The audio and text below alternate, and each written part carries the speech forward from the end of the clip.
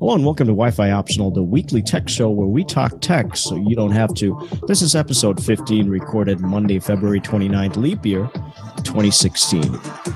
I'm Rakshan, and as always, I have Jason with me, and we're doing take two because our first hangout session completely puked on us and we had to drop it. Yeah, it didn't work out the greatest, and but that's what we have an extra day in the year for, so we can try things over again. Right, exactly. And without further ado, if I can unlock my tablet here, should probably ping the news. Let me see. Oh, wrong button there. There we go. Dive. The FFA, the Federal Aviation Administration, needs urgent help to protect its systems from looming cyber threats, according to a federal contracting documents. Quote, due to evolving and potential cyber events, the FFA requires critical and immediate cybersecurity methodology support to protect the FFA's infrastructure from malicious activities. That states a pre-solicited notice. The FFA spokesman stressed to NextGov that the notice refers to potential cyber incidents. The agency is not currently experiencing malicious cyber incidents at this point.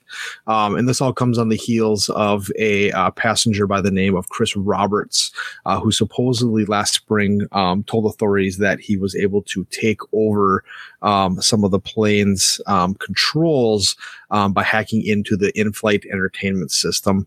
And this is all according to an FBI affidavit.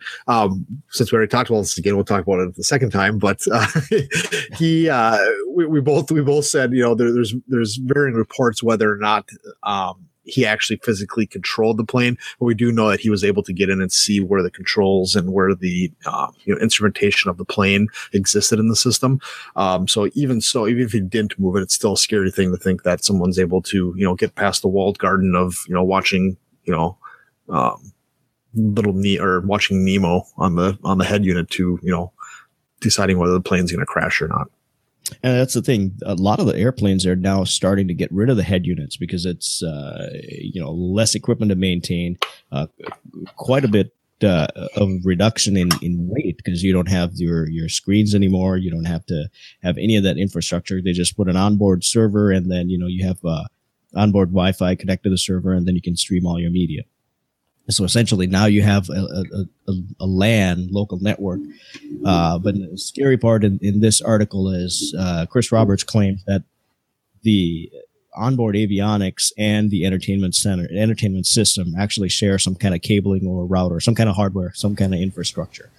And to think that you could have something like the avionics, which ideally you want separated from everything else, was combined together is actually a scary thought, like you said, because a lot of airplanes are no longer cabled in.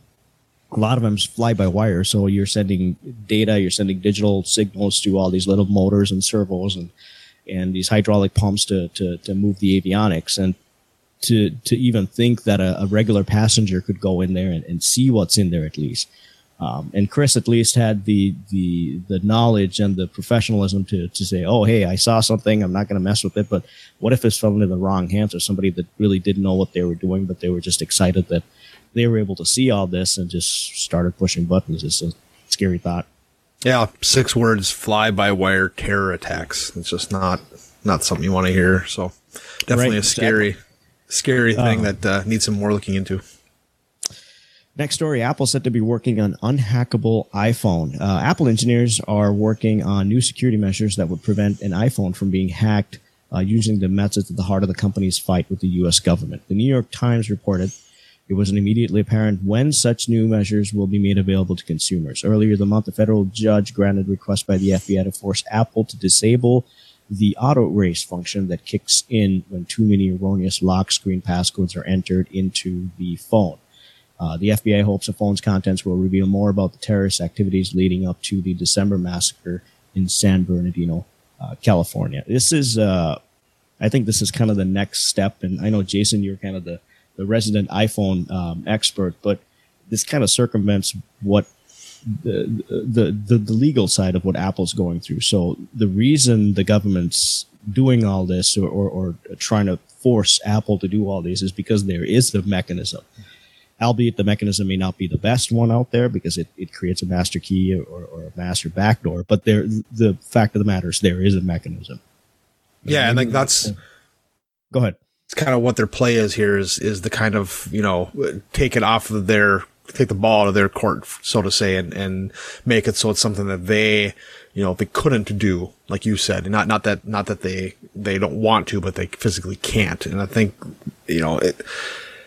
it's a scary, it's kind of it's an interesting way to think about it is, Apple and hacking and things like that. It's always been a reverse or a cat and mouse game with jailbreaking and the iPhones. And now you're almost having this cat and mouse game the other way of Apple trying to wash their hands of having to deal with situations like this and making it so that, things can't happen. And we talked about it last week, as horrible as all this stuff is, it's a really slippery slope to go down. And it's kind of scary that Apple would, almost to me, it's scary that Apple would have to do something like this to not hold themselves accountable for having to, physically break into a phone for a case like this.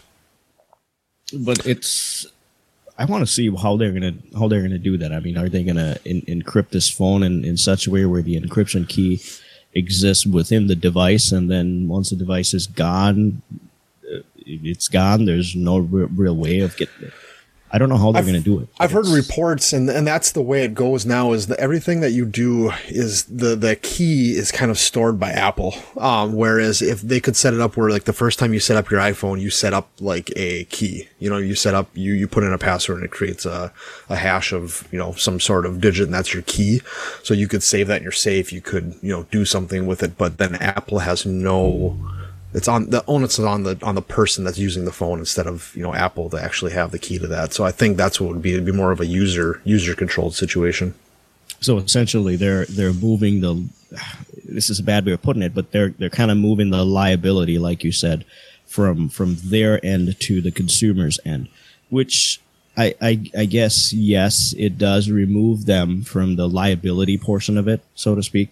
But at the same time, I can also see it being somewhat of a disruptive habit where some user is going to lock their phone or something along those lines. And now it's basically you're done. You don't have your key. There's no way Apple's going to find it. And that's the one thing, again, so that people have said is that you lose that where you can't bring it into an Apple store and have your phone, unlocked. If you can prove it's yours, it's exactly. A brick. So, right. Third story is a little lighter note. Facebook gives us one more way to push each other's buttons. Facebook on Wednesday rolled out a new set of options for its 1.5 billion monthly users to use when responding to posts on their news feed. The 6 reactions, as Facebook has termed them, will allow users to make more nuanced responses to posts rather than simply clicking on a like button or unliking that post. The additional options are love, haha, wow, sad, and angry, which users scroll over the standard like button, the new emojis pop up. So this is interesting. We've been talking about, this has been a story for years and years now of a dislike button or some sort of that or some way of replicating that. And now apparently they went way overboard and added 6 more buttons. Well, I think I see this as more than what this article is actually showing. I see this a huge a mechanism for Facebook to data mine. So now all of a sudden I say I'm I love this article. Oh, okay, you love that. Well, let me see if I can send you targeted ads. Facebook has always been a game of metadata, and then we all know there's really nothing on the internet that's actually free. You're getting something from Facebook. Facebook's going to obviously get something back from you. I see go ahead. I was going to say, in the same sense, there's still enough ambiguity to what they actually mean or what you're actually meaning by clicking love or wow or haha. You know what I mean? It's not. You're right. It's more information. More information always leads to more data mining, which always leads to more placed advertisements and everything, but there's still up for interpretation what, when you love something, or, wow. Does wow mean like you're amazed by it, or wow like sarcastic, like you can't, right. you know what exactly. I mean? You can't believe something happened. Right.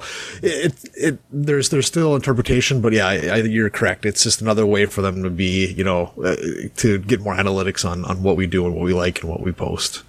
Yep, exactly. That's what I see. But I do, they kind of went, what's the best way of putting it? We're all familiar with the like button and how it looks. They kind of actually streamlined things a little bit, and they kind of went very cartoony with this one.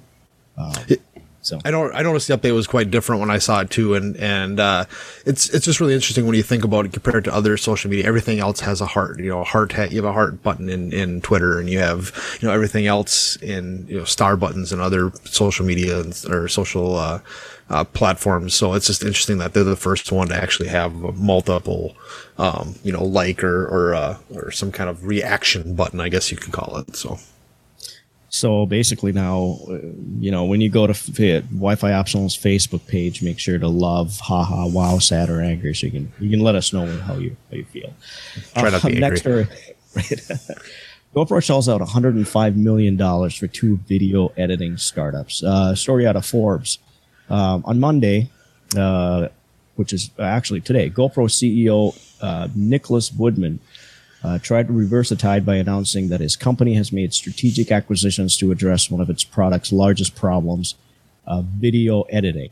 GoPro's founder told Forbes that his company paid $105 million in cash and stock to buy the 2 companies behind Replay and Splice, video editing applications that allow users to cut and publish footage on their mobile phones. Video editing has been a big deal and a challenge, not just for GoPro, but for every company involved in the business. It's not an easy developmental hurdle, and there have been constraints in mobile, quote unquote, he said to Forbes. So this, we talked about this a couple of weeks ago about how GoPro was, they were kind of losing their edge out in the market. So I wonder if this is another one of those things where they go, okay, we need to do something, and maybe this is going to pick up their sales. And well, this really hits home to me for 2 reasons. One is I have a hard drive full of GoPro videos that have never been touched.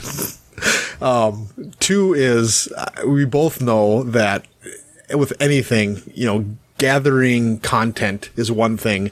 Putting it together in a form that's actually usable to spit out to somebody is a completely another thing.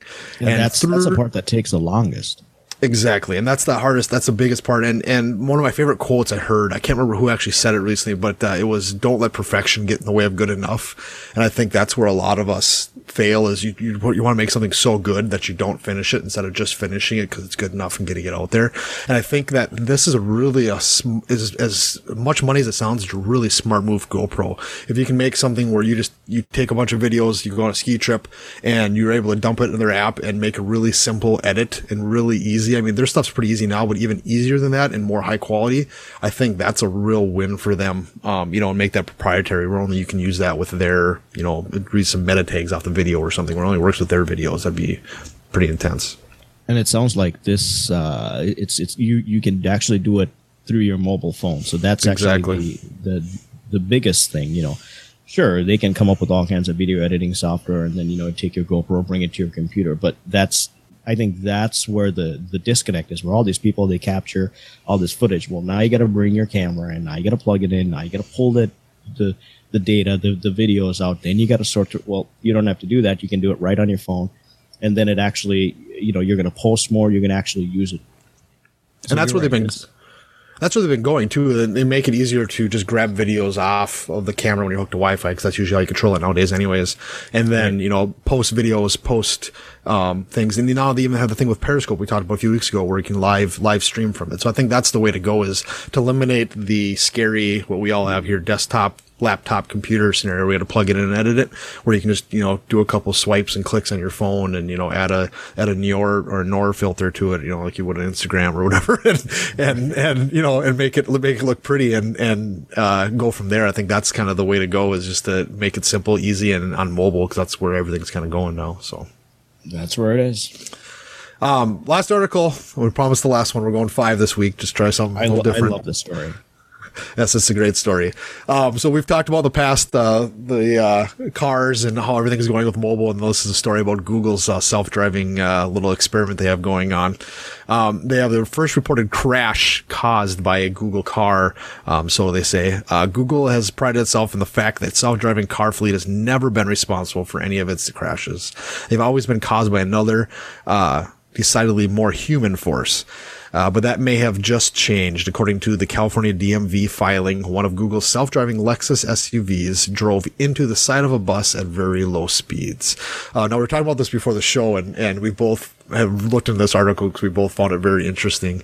But they, apparently what happened is the Google car was trying to avoid some sandbags on the side of the road and decided to veer over into the lane to its left, which it was not occupied, but there was a bus approaching from behind. And apparently the Google car, in its sensing, said, hey, this bus will see me merging and not try to pass. Well, the bus tried passing and the car basically merged into the side of the bus. Bus's fault. Exactly. Let's just drop the mic and stop it there. But no, I mean, it just comes down to, we were talking about this too before the show, of course, is that, it comes down to the fact of a computer can't think like a human. As much as many scenarios and as many algorithms you can stick into it, it's still not going to, predict what somebody's going to do. Like, what if the human in the car looked back and seen the rearview mirror and saw this, crazy bus driver with flames coming out of his ears? He was so mad, trying to go around him and not, turned? Or did the car just, play the odds and fail at this point in time? And there's another thing that when you mentioned the crazy bus driver, another thing came to mind. Was there some kind of a bias, because these vehicles are very, very clearly marked? It says Google self-driving car all over. So, was there some kind of curiosity that played into this, or I mean, who really knows? And on the whole, if you take the whole self-driving car project as a whole, I think this is the only accident that they've actually reported that was deemed the cause of the car. And I think overall it's been going extremely well. I got the chance to actually sit in one of these, and it's very scary. I was at CES and they put you in the car. I mean, it's a closed track, so you can't really do anything, but they accelerate the car to about 20 miles an hour, and the car basically goes right into a big barricade, and they tell you not to touch anything. But your impulse is to slam on the brakes. Like, don't touch the steering, don't touch the brakes. The car's going to stop. But it's an extremely weird feeling. But those things are very, very, very precise. And there's a screen that tells you, these sensors measure inputs at several thousand times a second. It's just ridiculously crazy. And I think you hit it on the head. I think my guess is, if I was to put myself in the case as bus driver, I'd see this Google self-driving car and think, hey, I can go around it because it's going to sense me and not turn in my lane. You almost feel safer than you would with another driver. And I'm guessing that's probably what happened. And then the car it was a perfect storm. Long story short of what happened, I think. And just, but the one thing I've heard and all the discussions I've seen on this and articles I've read is, This is the kind of the curve that we're going to have to go when it comes to self-driving cars and self-driving vehicles and all this kind of stuff, is that you are going to have to accept that there are going to be accidents. You know what I mean? It's probably going to be a lot less rate than there are now with human drivers, but there's still going to be accidents. There's no way to stop that. It's a perfect system you have. Right. So just accepting these and seeing that this was a fender bender at 15 miles an hour, there was nothing really harmed. I think that's the biggest thing to take from it, and just kind of learn. And maybe this is a good way to kind of break into and make people used to that these things can happen. And I think if the article is right, or not the article, if my memory is right, the bus was going at about 15 miles an hour and the Google car was going less than 2, it says. And there were some sensors that were broken. But the other surprising thing that I found was that there was I think there was an actual driver in the vehicle at the time, but that person did not intervene. So maybe that was another part of the test, saying, hey, well, how is this thing going to react? Okay, I can see it's going to, so. Or if he didn't intervene, maybe he didn't think the bus was going to do that either. So maybe the Google car's thinking was sound. So I guess we'll find out. Which leads us to the again, the big elephant in the room. Yes. Back to Apple again. Yeah. So judge backs Apple in fight with government in separate iPhone case. So it sounds like this. We talked about this, the Apple and the them taking the FBI taking Apple to court and wanting to unlock the phone. So it was later found out within the last week that this was actually not the first time this has happened. This is probably the 13th or 14th time that they've actually taken the government has actually taken Apple to court, wanting to unlock certain phones. So they all this time everything's kind of been, I don't want to say under the rugs, but it hasn't really been publicized. So people didn't know about it, except for the San Bernardino case where they actually said we need to take a stand on it. We're going to make it public. We're going to say this is what we're going to do. But unknown to a lot of us, this issue has actually been going on for quite a while. And some kind of a decisive factor where the judge actually said Apple does not have to unlock the phone. Not the San Bernardino case, but this is a different case that the FBI brought to a judge. Yeah, it sets a precedent. And like you said, I think this has probably happened more than we think. It's just that, like you said, the San Bernardino case was just kind of a platform for Apple to kind of stand up and be like, okay, everybody knows about this. They can relate to it. This is why we don't want to do it, kind of thing. And the really interesting thing is that as more and more information comes out, you've heard of all these little police departments around the country, from New York to, podunk little, sheriff department in the middle of Ohio, contacting Apple and asking them to do things like this. And I guess this is a common practice that we don't hear about as much. So, like it says in the article, this is just going to lead to higher profile cases. This is not like the end all, the be all decision on this. It's just kind of a stepping stone, but it's good to see that maybe the courts are a little bit on the side of not going insanely overboard with this kind of stuff. But I don't know. There's a long road ahead yet.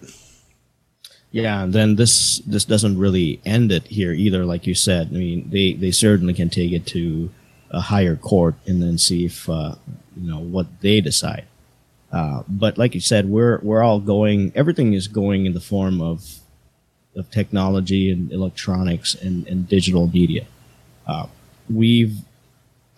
think several years back we started thinking about what would happen if you have your own computer, but you're working for a company, and then you have that company's email. Well, yes, you own the computer, but who owns the email? Does the company own the email, or do you own the email? That's where this all started. It all comes down to intellectual property. Who owns that intellectual property versus the physical property? And we started there, and then now, we've come down to phones, because most of our lives, like we talked about, last week, are now embedded in our phones. So it's interesting. It definitely will be an interesting time ahead to see where this lawsuit is going to go. There's got to be some kind of a deciding factor. Okay, where do we draw the line? And that's going to be very interesting to find out, and that's certainly going to change the playing field. Yeah, and the last thing I have to mention is in another article I read is that I wish I had these articles to cite to be more prepared, but they were talking about how this could possibly lead into, you said you have the digital world and you have the physical world, and how laws are kind of trying to play out in the digital world. The problem is if we let things like this would happen in the digital world, we could see backlash into the physical world, where the laws kind of come back, where they have rights just to come into your house, and you know what I mean. It's a scary door to open, even though we think it's just a phone or it's just a computer. It's you're opening a very big door other than just the digital world. So I guess that's another thing to think about. Right, and then does everybody who realizes that we're going to the people that make the laws? Do they realize that? I mean, are they well versed in technology, or are we looking at a law that was written in 1980 or 1970 and then going, oh yeah, we can still apply that law? Well, guess what? Things have changed since then, and do we need to go in and do we need to revise that? And are lawsuits like this going to be the opening force to changing some of those laws, saying, "Oh, hey, we need to probably revamp not all the laws, but certain intellectual property rights laws that say, oh, this is how it's going to be." Yeah, like we've said now for the last 2 or 3 weeks, this is will be a story we'll have to watch for a very, very, very long time. Yeah, it's the end is not here yet, and it's going to be a very not even close, very colorful path. Yep. Jason, I do apologize. I don't have a stopwatch, but I think we're at about our time, 74 minutes. 74 minutes. All right. No, we're about 25. We're on track, so maybe we should do everybody a favor and stop jabbering and get out of here. All right. Thank you to Purple Planet for providing all of the music that we had. Don't forget to check them out at purple-planet.com. And I think I pressed the wrong intro, but very special thank you to you for listening to our show. Don't forget to subscribe. Should be right down there. You can also find us on iTunes for the audio-only version. You can also find the audio-only version on our website, wifioptional.com. As always, contact us via our website, wifioptional.com. Facebook and Twitter, we're all Wi-Fi Optional. Drop us a line, info@wifioptional.com. And from everybody here, if I can find the right audio.